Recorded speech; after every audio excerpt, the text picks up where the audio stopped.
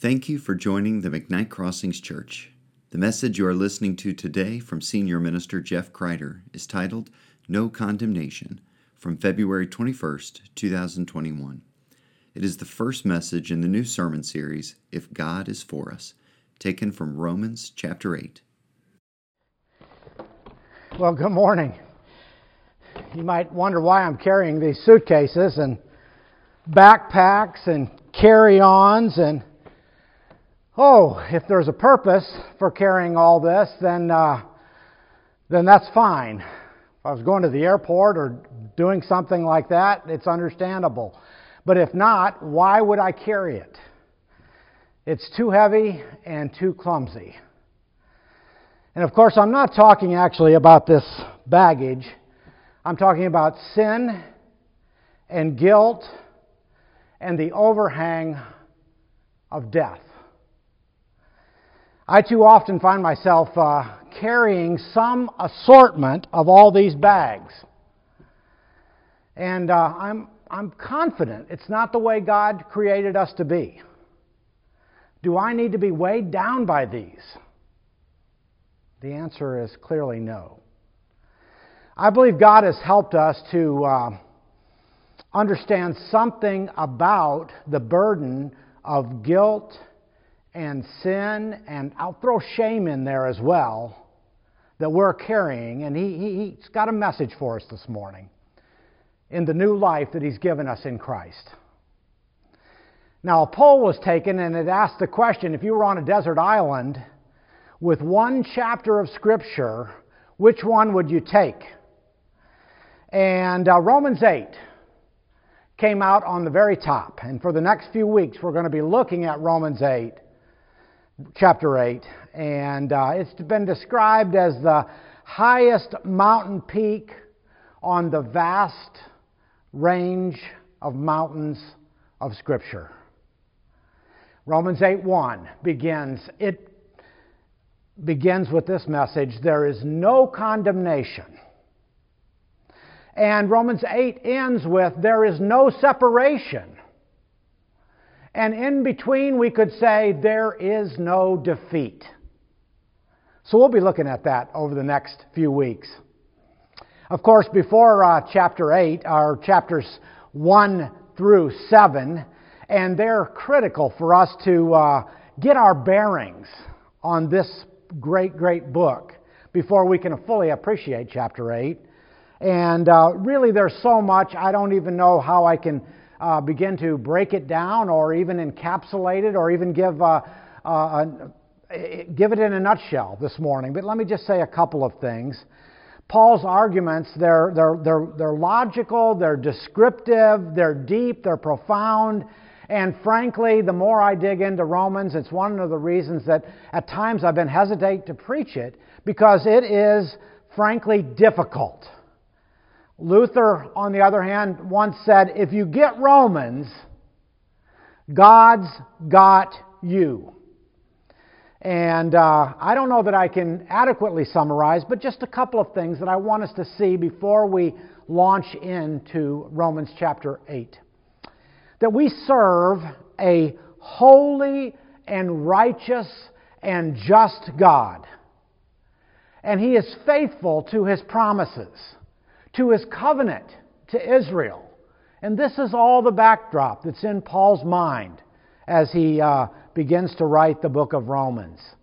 From the book of Genesis on, God is faithful, and yet the book of Romans would tell us that we're bankrupt in our sin, that we're not measuring up to God's goodness or His moral standards. And you remember the famous verse in Romans chapter 3 that we have fallen short, all of us, fallen short of the glory of God, and we deserve God's judgment. We deserve His wrath because of our sin. Not because God is mean or is a bully, but only because He is good, and in His goodness He cannot tolerate that which is not good. His goodness stands against anything and everything that destroys or eats away at His creation, or anything that's destroying or eating away at your heart. Now, we've been given a perfect Savior, the book of Romans says.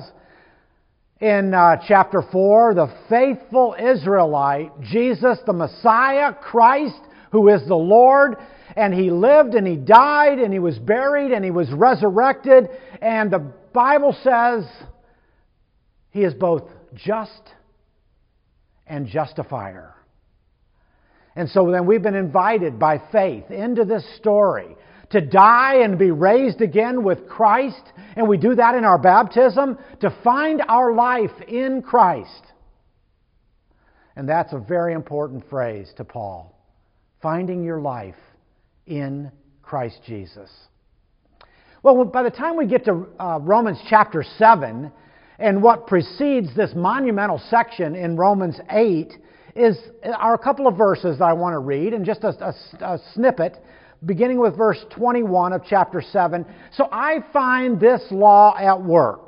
Although I want to do good, evil is right there with me. Can anybody identify? For in my inner being, Paul says, I delight in God's law, but I see another law at work in me. There's a conflict.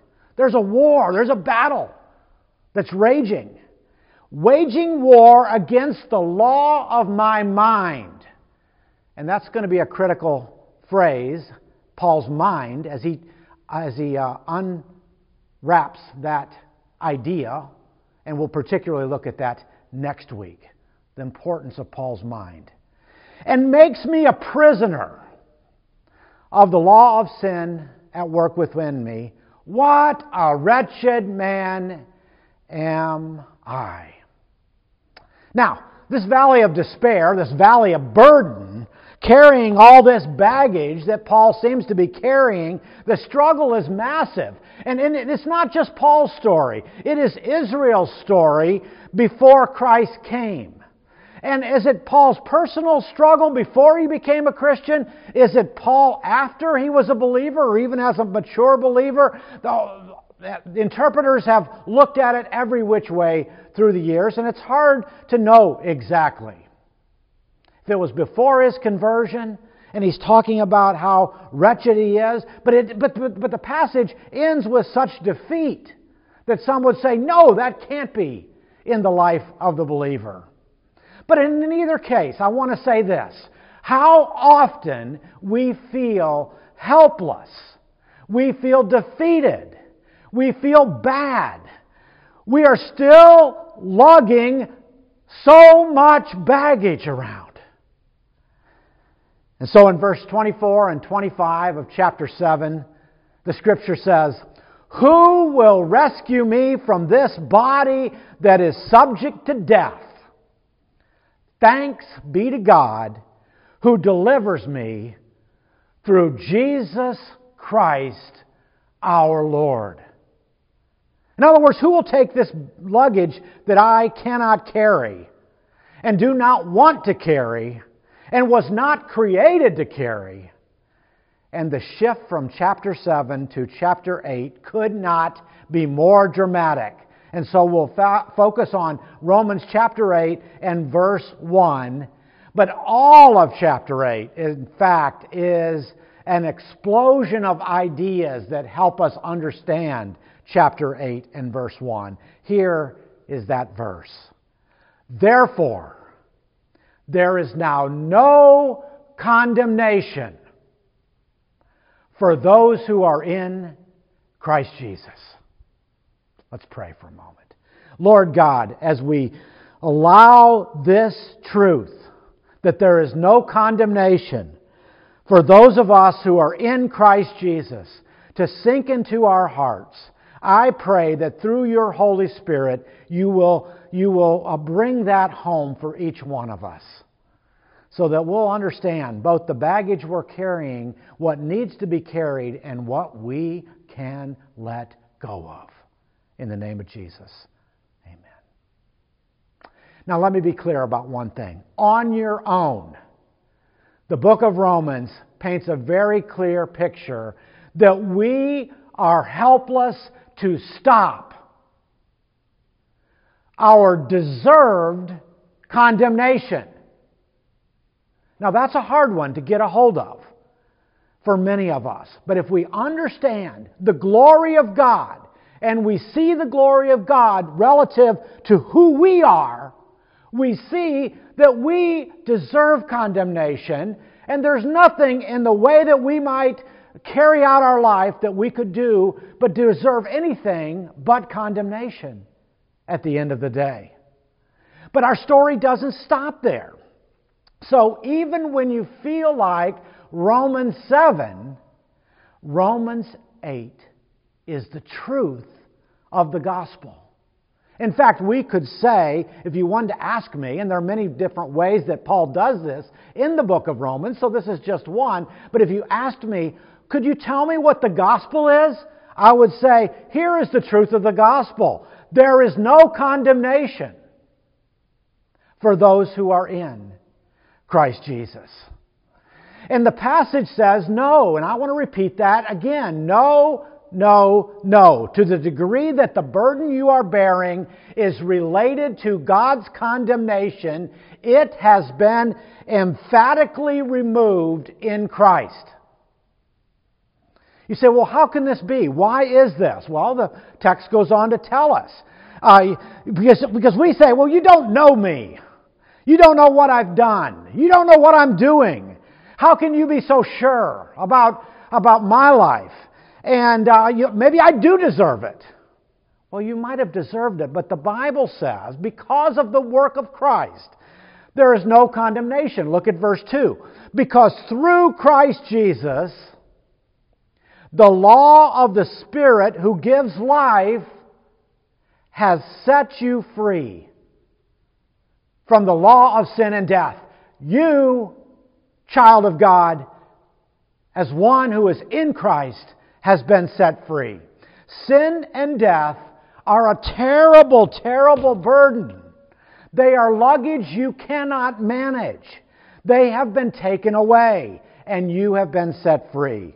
If you think about being in a court of law, and Paul uses the imagery of the court of law several times in this book, you have been fully cleared, fully acquitted, and that is a great feeling. So, tell me more. Well, verse 3 says it this way. For, so he goes on to explain. Verse 1 was the key idea. 2 begins to unwrap it, verse 2. And now verse 3 is another unwrapping. For what the law was powerless to do, all of the commandments of God were powerless to do because it was weakened by the flesh. It's not a good combination. That is, our life apart from God, the flesh, in combination with all of God's standards, is what Paul is trying to say. But God did what the law could not do, what the Israelites were not able to accomplish, what Paul as a Pharisee could not have. Though he was able to have, here's what the text said, God did by sending His own Son in the likeness of sinful flesh. This is careful language that Paul is penning here. That God did by sending His own Son in the likeness of sinful flesh to be a sin offering. Now, the Enduring Word Commentary says that this is perfect wording by Paul. And I want you to hear this. Here's why. We could not say that Jesus came in sinful flesh because He was sinless, unlike the rest of us. We could not say that Jesus came in the likeness of flesh because He really was human, just like us, a human being. But we can say, and this is what Paul said, that Jesus came in the likeness of sinful flesh. Because although He was human, He was not sinful in himself. You see, the law is God's standard. The law of Moses, the God's commandments. And we might think of God's law as a 10-foot pole. And if I measured you today, I think this would be a fair standard for anybody in the audience and anyone listening today. If I measured you against a 10-foot pole, that pole is going to come out on top. None of us are going to measure up. You would come up short. And there's nothing you can do or I can do relative to a 10-foot pole. We're all going to miss. None of us can keep the law and its requirements, Paul's saying. None of us are good enough. None of us can perform well enough. We all fall short of the glory of God, saved only by God's grace through the gift of His Son. And our right standing is not because of God's efforts, because of our efforts, but God's efforts. In fact, I want to suggest this morning that your right relationship with God is 100% because of God. Sometimes, in fact, in our tradition, we haven't actually taught it this way. We've kind of seen ourselves as co-partners with God to find salvation. Well, yes, we have to make a response to God, but it is 100% His work in Christ. And I know that type of grace extended to us, it's hard to grasp. It's hard to live out of this truth. But no condemnation. And I believe the text is saying that your future judgment, the judgment that's going to come on the last day to every human being, standing before a good and a holy God, is fully and completely obliterated for those who are in Christ. Why? Because we have been good? No. Because we're getting better? No. Because we are making a promise to do better? No, not even that. It's a good idea. Because we are obeying some of God's commands? No. That all is to miss the point. There is no condemnation because of the gospel. Verse 3b, God did by sending His Son in the likeness of sinful flesh to be a sin offering. He has become our substitute, the sin offering. Let me see if I can give an illustration. Glenn Duig was a stand-in actor for Tom Cruise. And he was on the set of Mission Impossible 2. And he explains that it sounds like a very glamorous kind of gig, saying you're a stand-in for Tom Cruise. But he said, I don't think many people realize the long hours and the constant demands that deflate your ego very quickly.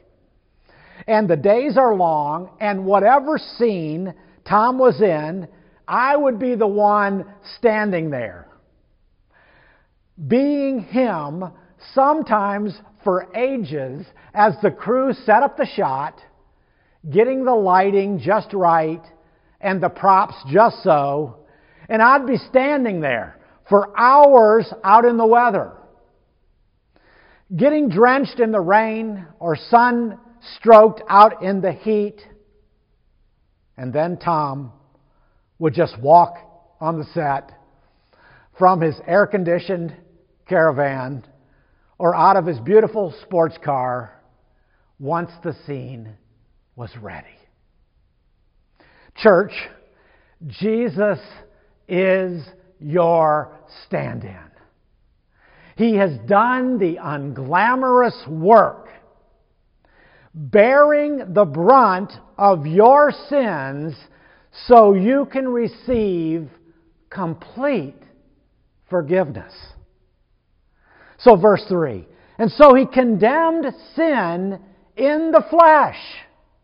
You see, rather than us being condemned, God condemned sin in the flesh of Jesus. It doesn't say, interestingly, that God condemned Jesus. And God does not condemn us, but He condemns the sin that is in Jesus. The wrath of God, all of it, is directed not against us or even against the perfect Son of God, but against sin. And this Jesus the Christ, carries our burden. All of God's anger toward our selfishness has found a perfect stand-in in Christ. He's canceled His own judgment against us through Christ. And in fact, our conversion, what that means is to respond to God through what He has done for us, is simply to accept this grace, to grab the life raft, to give ourselves to God's saving action that culminates in our repentance, turning away from our old self, and our baptism, where we find ourselves going in the water and coming out in Christ Jesus. Now, as I put a little bit more application to this, hear this, church. There is no condemnation does not mean there is no temptation. Yes, there is often troubling and seductive temptation, and I'll bet many of us listening today are struggling with temptation. Temptation in our pride, temptation in our self-sufficiency, temptation in our envy and our resentment, in our judgmentalism, in our misaligned priorities. There are all kinds of temptations, but your temptations are not a cause for condemnation. There is no condemnation. Does not mean that there is no failure in Christ Jesus. There is colossal failure even after we've become believers and after we've been baptized and after we find ourselves in Christ with God's Spirit living in us. We give into the flesh. We live by the flesh.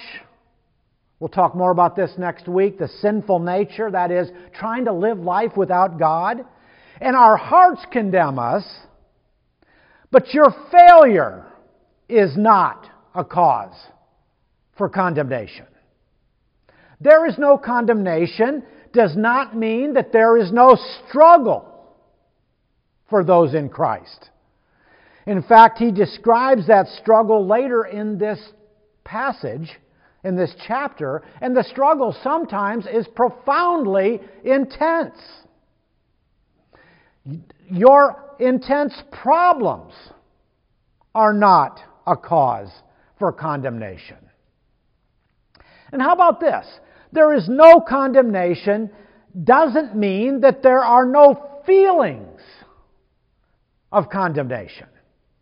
I don't know about you, but this has plagued me most of my life, that I often have feelings of condemnation in spite of intellectually knowing my position in Christ. I know of God's love for me and God's complete forgiveness, and yet I'll so often feel the pressing weight of condemnation. And when you feel the weight of condemnation, the accuser, the evil one, is lying to you. Your feelings of condemnation betray what is objectively true. What is it, church? That you stand perfectly justified right before God because of what Christ has done. Not because of your goodness, one more time, but His. And finally, I would say this. There is no condemnation doesn't mean that you have less condemnation. I think we often try that trick. No doesn't mean less. No means no. Now, my greatest need and yours is to come out from under the condemnation. First of all, the condemnation of our Creator. To fully and wholly receive what God has offered us in Jesus Christ. And so that's the invitation this morning, whether that is the first time that you come to Him or whether it's your millionth time. There is no condemnation when you have accepted Christ. You are not at risk of being rejected by God. You're secure. So God says, dump your baggage. I want you to notice in the popular song, Christ Alone, in the lyrics of that song this morning, as we're going to sing it in a moment, but prior to that, I want you to see in the lyrics here, the nose. And with that, accept the work of Christ to lift every ounce of your baggage. It says, no guilt in life, no fear in death. This is the power of Christ in me. From life's first cry to final breath, Jesus commands my destiny. No power of hell, no scheme of man can ever pluck me from His hand till He returns or calls me home. Here, in the power of Christ, I'll stand. Have a great week.